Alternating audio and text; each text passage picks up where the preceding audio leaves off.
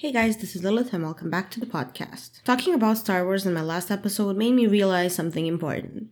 I don't like Star Wars. I really never have. I don't like the movies, I don't like the story, I just don't like the whole thing. Not to say that games or movies or books or comic books in the franchise are bad, it's just not something that I prefer. And I've noticed a lot of backlash from hardcore fans when something like that is said, saying that my taste in games and media overall is just straight up bad if I don't like Star Wars. This happens with more or less any franchise that I openly do not like. Kind of seems like every franchise and bigger game has a fan base that are kind of like gatekeepers who will fight to the death to honor their favorite games. Well, if fight to the death meant saying mean things on Twitter and Reddit, but you get the point. Everyone has been in this situation probably a couple of times in their lives, not liking something popular and getting shit for it. What are some of the craziest experiences you had so far? Be it games, movies, music, any media at all. Share your experience in the bleeds below.